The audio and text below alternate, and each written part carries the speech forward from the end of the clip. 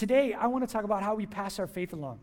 So we're going to look at Psalms 112. We've been looking at Psalm 112. Feel free to look it up in your apps, in your Bibles, whatever you got.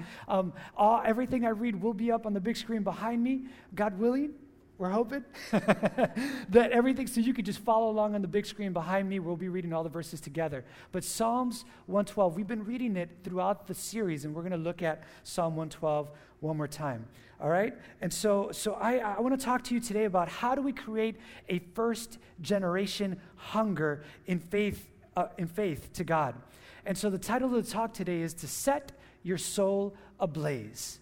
Set your soul ablaze. It wasn't a coincidence. We were singing, light a fire in my soul, all that stuff. It was not a coincidence. We were setting you up for this message today. Set your soul ablaze. How do we do that? So today, you may be sitting here and you're like, well, you're talking about passing this on to the second generation. I need to have my heart ablaze. Well, this message hopefully will cause a spark in your heart to want to set your soul ablaze. But the goal is not for you to just keep that fire inside of you, but to pass it on to the second generation. So we're going to talk about it's going to help you if you need a spark, and it's going to help you to help pass this on to the others. You guys ready to read Psalm 112?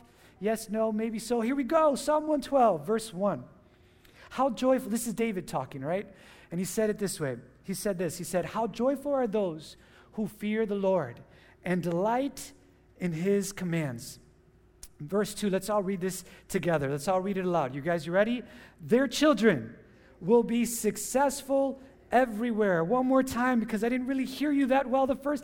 Their children will be successful everywhere. An entire generation of godly people will be blessed. Verse 3 says, they themselves will be wealthy, and their good deeds will what? Everybody, their good deeds will last forever. We're going to live in such a way that our good deeds are going to live beyond us. They're not just going to stay with us, but they're going to live beyond us. They're going to be made to endure. And we are going to be made to endure. The next verse, verse 4 says, they are generous, compassionate, and what else is it? And righteous. And here comes the great news. Verse 6, those who are righteous will be what? Long remembered. Ding, ding, ding, ding. Made to endure. Long remembered. They will be made to endure. So I want to go back to verse 2 because this is so important. I want to camp out on verse 2 here today. Verse 2 is the verse that I had you guys all read aloud together. And it says, their children will be successful everywhere. Now, as a parent, that's a tremendous vision and goal to have, that they will be successful everywhere. But more than just as a parent, I believe that as a church, God is calling us as a church that we should have a vision for our children, not just my children, not just your children, but our children, and that they would be successful everywhere. And for that to be true, I think it's important for us to define what success is. Okay? That they will be successful everywhere. Well, what is success? I want to submit to you today that it's a little bit different than what our society says success is. And so I kind of came up with a definition of what society says success is. They say that success in raising kids looks like having fully developed personalities, having kids who are accomplished, who are always carefree, who are always untroubled and delightful. To have fully developed personalities, that they're accomplished, they're always carefree, that they're untroubled and they're delightful. Wouldn't you agree that society says, yeah, that's kind of somewhere in that definition, Abdi? That's what society says success is. That's how they would define it. It's pretty accurate. Fully developed personalities, accomplished, who are always carefree, they're untroubled, and they're just delightful kids. The problem with fully developed kids or developed personalities is that companies, true, wise companies, would never hire a fully developed, well personality. You know why? Because really successful companies are looking for people who are excellent, awesome, above and beyond at really one or two things, and that's it. They don't want people who are just exceptional in everything. They want people who are incredibly successful in a narrow set of gifts. To quote from the movie Taken, the guy was saying, I have what? He said, I have a very particular set of skills That's what companies are looking for. That's what jobs are looking for. You're really good at one or two things. The other thing, accomplished. What is that? Like educationally. Okay, so you went to high school and you graduated. Very good. Or you got your bachelor's degree. Very good for you. Or, hey, I got my associate's degree. Great. You got your master's degree. Great. You scored a 35 on your ACT out of 36, right? I think 36 is the highest you can get these days. I got a 35 on my ACT. That's great. But if you have no integrity, if you have no character, then you're not really successful in what matters most. And so what is success? How delightful, untroubled, carefree? We talked about this a couple weeks ago, that's just not it. When we talk about success, if they're just delightful, if they're just carefree, if they're just untroubled, what are they doing? Our society is encouraging us to bow down and worship at the altar of just being satisfied. As long as they're, what? Happy. As long as they're happy. I just want my kids to be happy. That's how we define success in our society today. I just want them to be happy. But the scriptures never call us to be happy, do they? The scriptures call us to be holy. That's the problem. They call us to be holy. The scripture says in Matthew 16:26, it says, and what do you benefit if you gain the whole world and yet what? Forfeit your soul. Let's set your soul ablaze today. What do you gain if you gain the whole world? What do you win? What success is it really success if you gain the whole world and yet forfeit your soul? You see, happiness can never be the goal. Happiness, joy, contentment are all byproducts of a life that's filled with following and giving honor and glory to God. And so we're not going to be so concerned about today's happiness as much as we're going to be concerned about tomorrow's preparedness. About how do we prepare our children, how do we prepare the children around us for what God has called them to do. So we want to impart life to this next generation, that they could glorify God in all that they do. Can somebody say yes? All right, I got some wake-up people here today. Good. So if success is for us, it's not consistent with what society says is success. What is success? What is success? You guys are looking up here. Okay, nothing up here new. Okay, so what is success? I'm going to give you a definition of how I define success for us as people who are followers of Jesus. It is to set followers of Jesus free. We are called to, as it pertains to this generation, is that we're called to, and if you want, you can write this down, you don't have to, but if we're a follower of Jesus, this is what I would define success, that we are called to set Jesus followers free, to make biblically based decisions, and to live in such a way that will reform this world.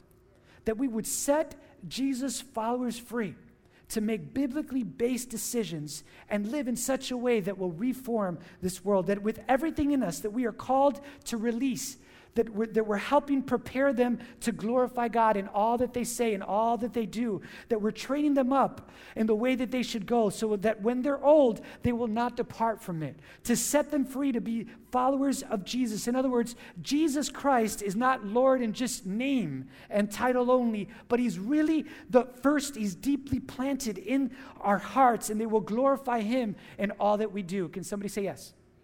Okay, so in a world filled with relativism, in a world filled that it's very difficult for anyone to take a stance for constant truth, our children are going to be different. The ones that come to Doral Vineyard, they're going to be very different. Because they're going to be biblically based. They're going to know their word. And their paradigm is going to look differently than the paradigms of our society. We're not going to make decisions based on how we feel or how happy or not happy we are. We're going to make decisions based on how well we know the scriptures and what they've taught us. And so God's word holds us firmly planted to his truth. And because we're followers of Jesus and we know our Bibles, our ultimate goal is not their happiness, but it's to make a difference in this world. And the byproduct of a life that makes a difference for Jesus is a life of fulfillment, of contentment, because God has used us to make a difference. Okay? So let's all say this together. What are we called to do? Would you join your voices together? Let's say it together. We're called to what? We are called to set Jesus followers free, to make biblically based decisions and live in such a way that will reform this world. And some of you are going, wow, I'm just trying to keep my kids in shoes, right? Do you know how fast my kids' feet grow? And now you're giving me this like mandate over here. I mean, this is like really tough. You guys, we're going to simplify this. And I believe there's a lot of power in simplicity. A lot of power. I mean, God said, what's the greatest commandment? Let me simplify it for you, right? So I believe there's a lot of power in simplicity, and we're going to talk about this. We're going to talk about this. We're going to unpack it. So I spoke to somebody who was in their 20s recently, a couple weeks ago, and they were really excited about this series, Made to Endure.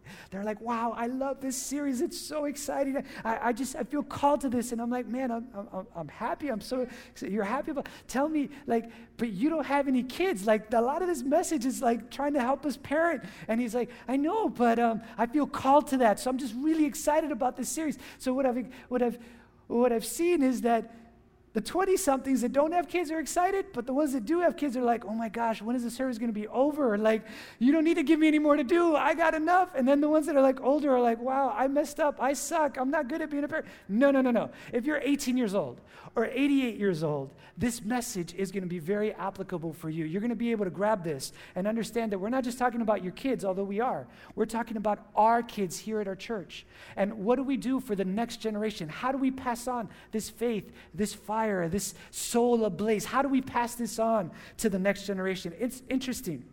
It's interesting because I think we're going to go somewhere today.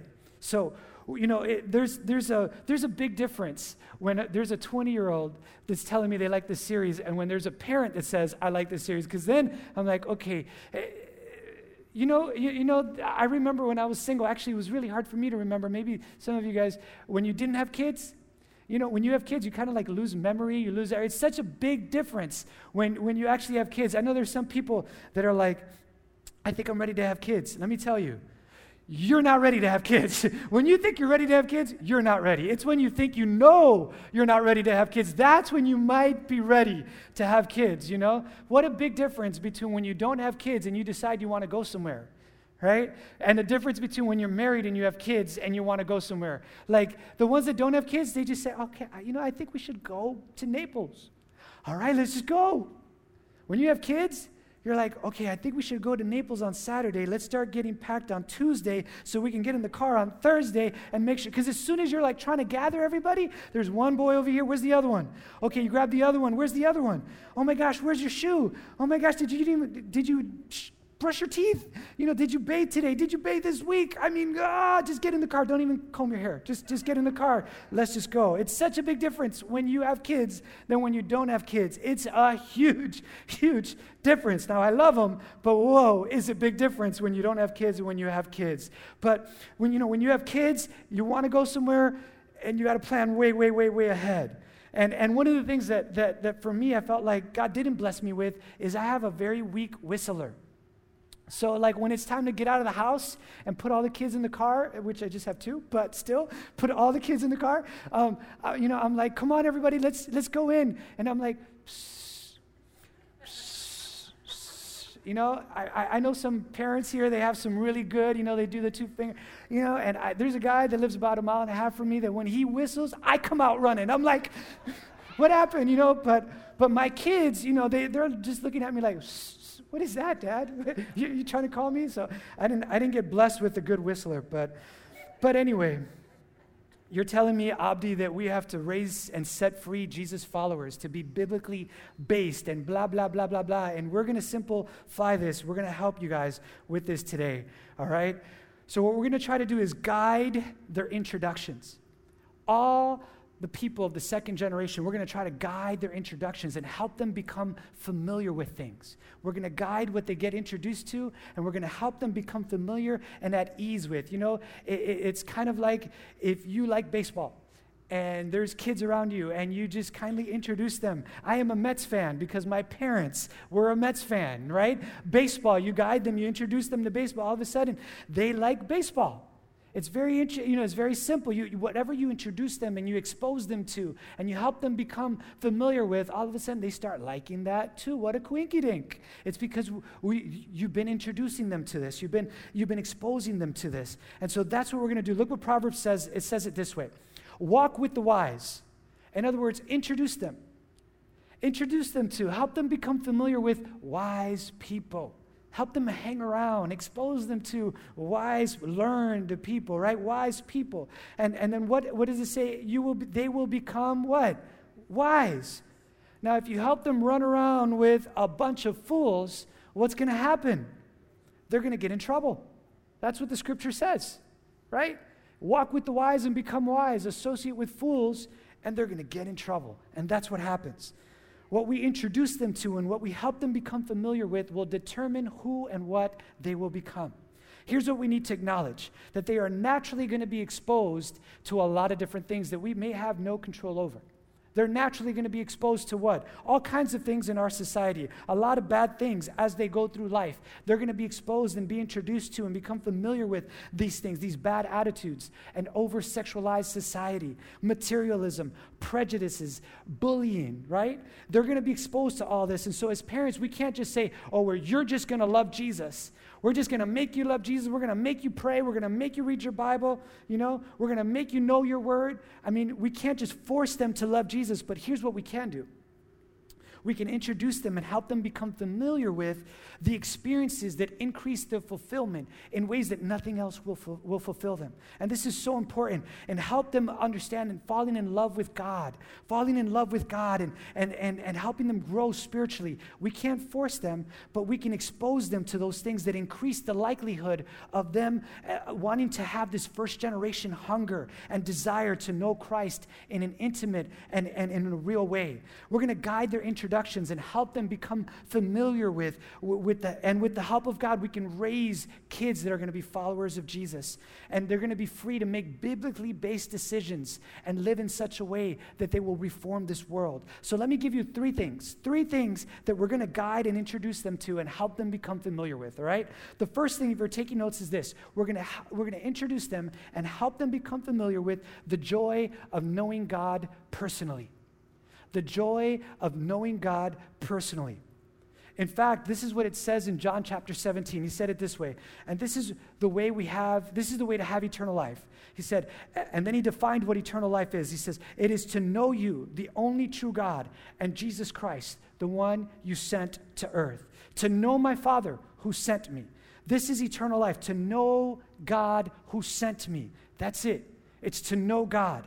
The problem is sometimes in Christian families and in Christian circles, we put these rules and we have this faith it becomes all about these rules. Rules without relationship leads to rebellion. And I'm convinced that the next generation, they're not rebelling against Jesus, they're rebelling against the hypocrisy that they see and the legalism that was put on them. But if we introduce them and we help them become familiar with the joy of an intimate relationship with God, I'll tell you what, that in our home we try to do that. Right? We try to expose them and introduce them to just simple things as just praying and reading the Bible. And anytime that there's anything good that happens, we try to give God the credit. We say, oh man, isn't God good? About a year ago, I was nursing our car along, our family car. I was nursing it along. Every single morning, I put the boys in the car, strap them into the baby seats, pop the hood, roll up my sleeves, get all dirty, try to get that thing to turn on. I did it for months and months and months and months and months. And my kids saw me, and I was there frustrated. Sometimes it would turn on. Sometimes I had to be careful where I was going because it was going to overheat and I wouldn't make it back home. I mean, it was every day. For months and months, I was just nursing this car, nursing it along, just limping it along, you can make it one more day, come on, man. Because I was trying to save money so we could buy another car, not a new car, just another car. So we could buy another car and actually not have to be under the hood every single morning to try to get it to work. And finally, when we got the car, I was like, you guys, boys, isn't God good? Look how God is. It wasn't a new car. It was new for us. Isn't God good? Look how he's blessed us. We got a car. We can drive. And this Papi doesn't have to get all dirty and wash his hands after, he's here. He doesn't have to pop the hood anymore as often as he used to, And so he's not doing it every day. We don't have to pray that we'll make it to school this morning because we're not sure. It's okay. We've got this.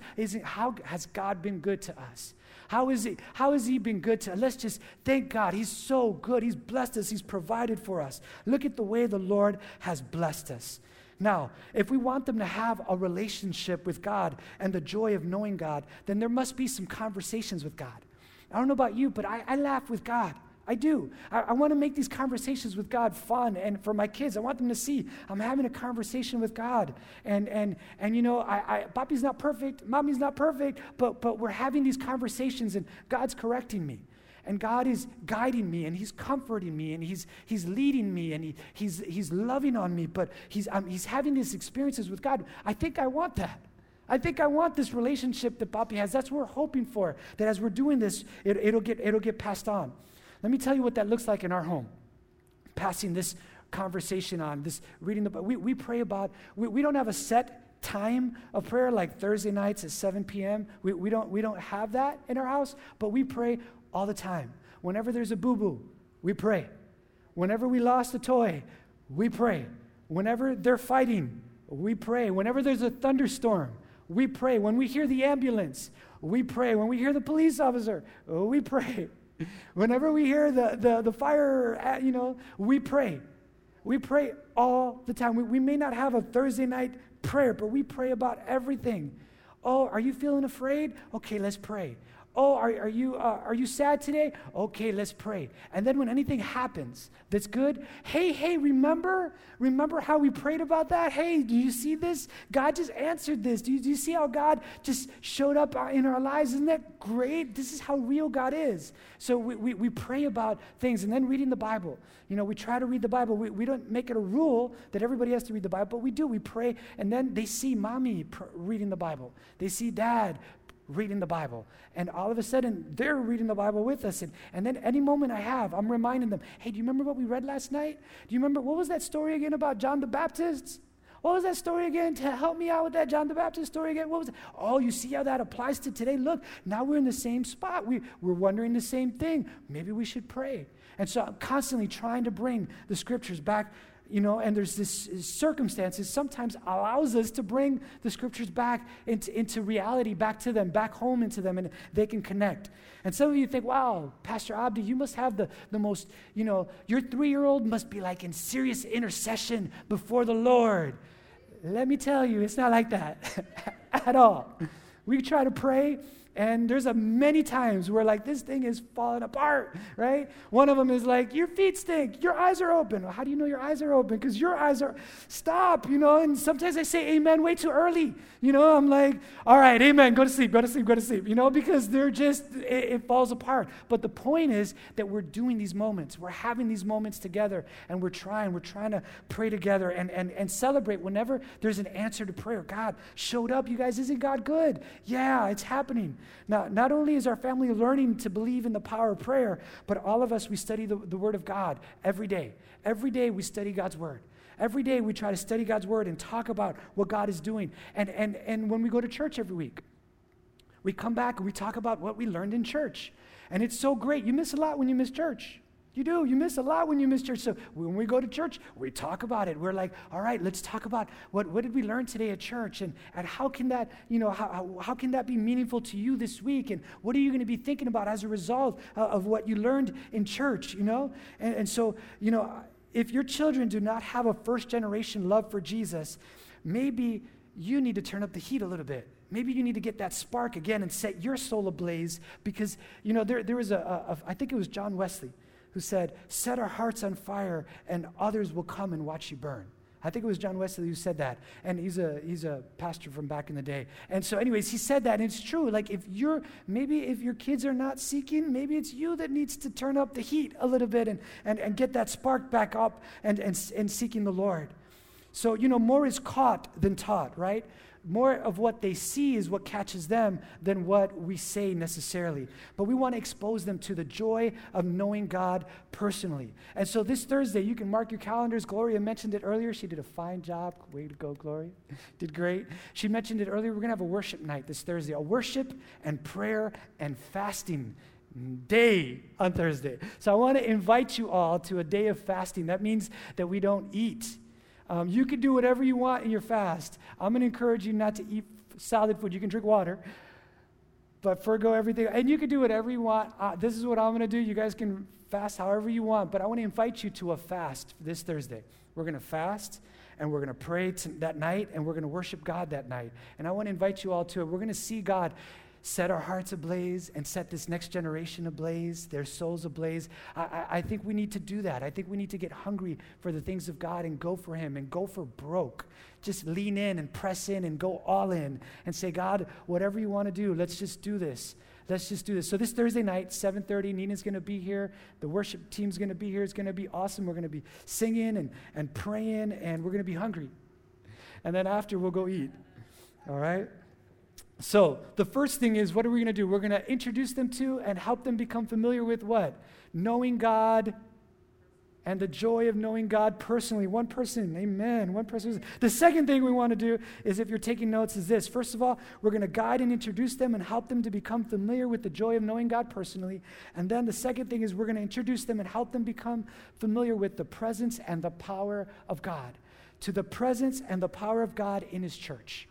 We're going to introduce them to and help them become familiar with the presence and the power of God in his church. You see, if you miss church, you miss a lot, right? You really do. Last week, I told Nina, I'm stealing that honey thing and the milk thing. I'm stealing that. I love that. I'm going to use that. I've been thinking about it all week. Anybody else been thinking about it all week, right? It's like, it was good. It stuck with me, that honey and but you miss God. You miss church and you miss worship. You miss God speaking to you during worship. You miss God speaking to you every week, a message he has for us to help us become better lovers of God and better lovers of others. And so, during the message, God speaks to me, and you hear that for your family, and you discuss it with them throughout the week. But here's the bottom line for most of you. There are things that are non-negotiable. Things that are non-negotiable. You say, we're not going to negotiate this. Your kid's going to school. Right? That's one of those things. Going to work every day. It's a non-negotiable, right? We're going to work, pretty much. It's a non-negotiable. In my home, Paw Patrol is a non-negotiable. We have all the paraphernalia of Paw Patrol. And I'm like, it's here. You better like it. You're going to like it. You're going to wear that shirt. You're going to play with that toy because we spent all that money on Paw Patrol. You're going to like it. It's a non-negotiable in my family, okay? So that's but there's some other stuff that, well, not so much. So many parents on the weekends, they're saying, well, do you want to go to church this weekend? That's like the one negotiable thing that comes up again and again and again. It's raining today. Maybe you don't have to go to church this weekend. And the bottom line is, and I don't want anybody to feel guilty, but if you only upstage church for other things, well, it's a beautiful day. Let's just go to the beach. Let's not go to church. Well, that game, we were watching that game, we were at that game last night, and now we're tired. We got this tournament this weekend, we're so tired. Why don't we just rest today? Why don't we just not go to church? If you only eclipse church for other things and you never ever top anything else for the worship of God, you're sending a very clear message of what your true priorities are. And I want to help guide, and I want to help introduce and help them become familiar with the power and the presence of God in his church, that they long to be in his presence with other people, that there's something beautiful, there's something about being in the presence and experiencing his power with other people in the local church. Think about this verse that we just read. And I love this verse. Their children will be successful everywhere. Their children. Whose children? Not my children. Their children, not your children, their children. Their children will be successful. That means all of our children will be successful everywhere. Everywhere you go, our children will be successful. You see, I'm so thankful to those of you who serve in kids' church. I'm so thankful for those of you who serve in the student ministries, because you guys are making an impact in the children, the second generation. You're making an impact on my boys. They're coming home. They're with this stuff. They're telling me about Jesus. I love it. You're making an impact, and I love that. I'm so thankful for those of you who serve in the kids' church and in the student ministries. And I just have to say to those of you who have served in kids' church or served in our student ministries, you have no idea the impact that you're making with these kids' lives. Some of you helped other children become fully devoted followers of Christ, and that is so amazing. That is so huge. And it's so important to us. It's so important to us here at Doral Vineyard. It's so important to my wife and I. I take extra time. I go to AJ's, Abdiel's school, my oldest, he's in school. I go to his school, not because I have to, not because they required it of me, it's because I want to. We go to this school, and I go and I teach the Bible to the kids. They allow me to come in and teach the Bible. I do it because I have in them, how could I pass up this amazing opportunity to share the Bible with the kids of that school? Some of them, their parents don't go to church. Man, this is a great opportunity. I'd love to do that. And so I love that. I love that. Not because I have to, it's because this is what we do. We're followers of Jesus. We're followers of Jesus. It's what we do. I don't do that because I'm the pastor of Doral Vineyard. I do that because it's an opportunity. I want to expose these kids. I want to introduce them to Jesus and help them become familiar with, understanding the presence and the power of God. And I believe with all my heart that it must be a priority, a top priority in all of our lives. What we introduce them to and help them become familiar with is what they will become. If we expose them to just fashion or just sports or just good education, then they're going to become pleasant, accomplished, untroubled. They're going to become those kind of kids. But if we introduce them and help them become familiar with the joy of knowing God personally, and introduce them and help them become familiar with the presence and the power of God in the church, when they become set free to become followers of Jesus and make biblically based decisions and live in such a way that will reform this world, they're going to make a difference, and they're going to feel number 3. This is number 3. And I love this. Number 3 is we want to introduce them and help them become familiar with the thrill of being used by God. The thrill of being used by God. Joshua 24, verses 14 and 15 says, "Serve the Lord alone. But if you refuse to serve the Lord, then choose today whom you will serve. But as for me and my house, me and my family, we will serve the Lord." We want to introduce them to and help them become familiar with the thrill of being used by God. Because when they are exposed to the thrill of being used by God, nothing else will satisfy. They will be exposed and be introduced to scoring a goal and the thrill of scoring a goal. What happens? Wow, I scored a goal. Or getting an A on an exam. They're going to have that thrill. Wow, I scored high on this exam. I had this thrill. But when you expose them and you help them become familiar with, you introduce them to the thrill of being used by God. This is a whole different level of making a difference in somebody else's life. And we're so serious about this here at our church. We are so serious about this that we want to allow them to greet. That's why when you walked in today, many of you saw little kids greeting you as you walked in, because we believe they can make a difference. They can use the gifts that they have right, and they don't have to wait till they get older. They can use the gifts and the smiles and the hi, how are you? We're already plugging them into the system, helping them be used by God, and the thrill. Oh my gosh, God just used me. I never thought he could use me. Now he's using me to make a difference. I just helped somebody. I was able to pray with someone. I was able to, lead someone to Jesus. There's no thrill greater than God using me to make a difference in someone else's life.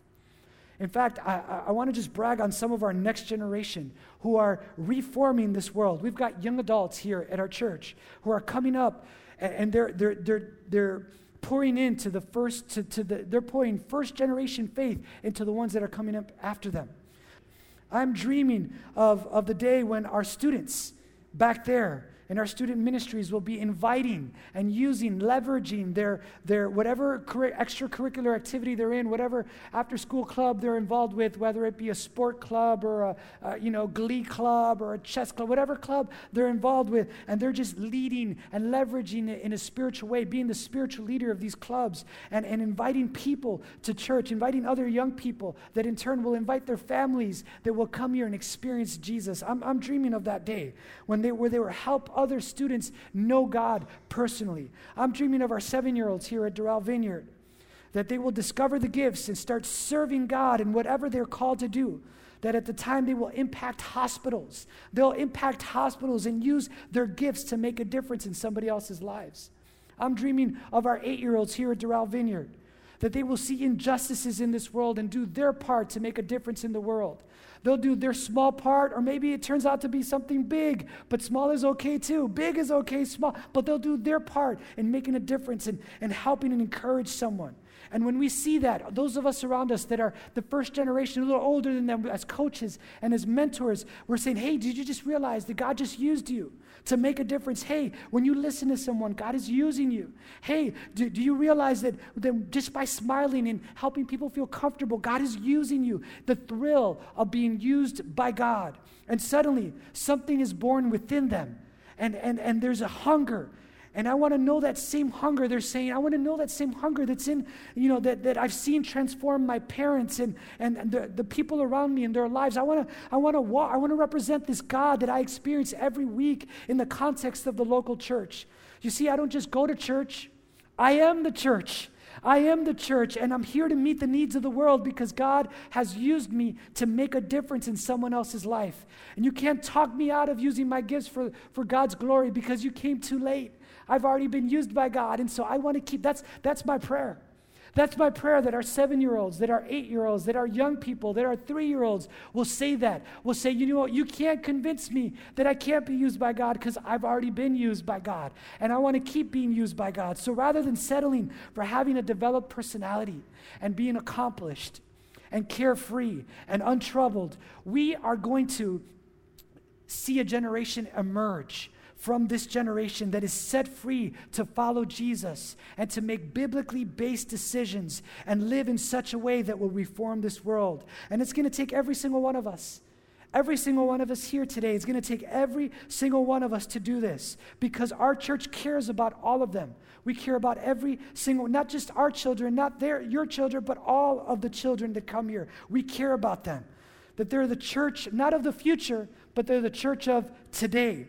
And it's time for us to take our roles seriously, imparting first-generation faith to the next generation, believing they will do even more for the glory of God than we have ever done.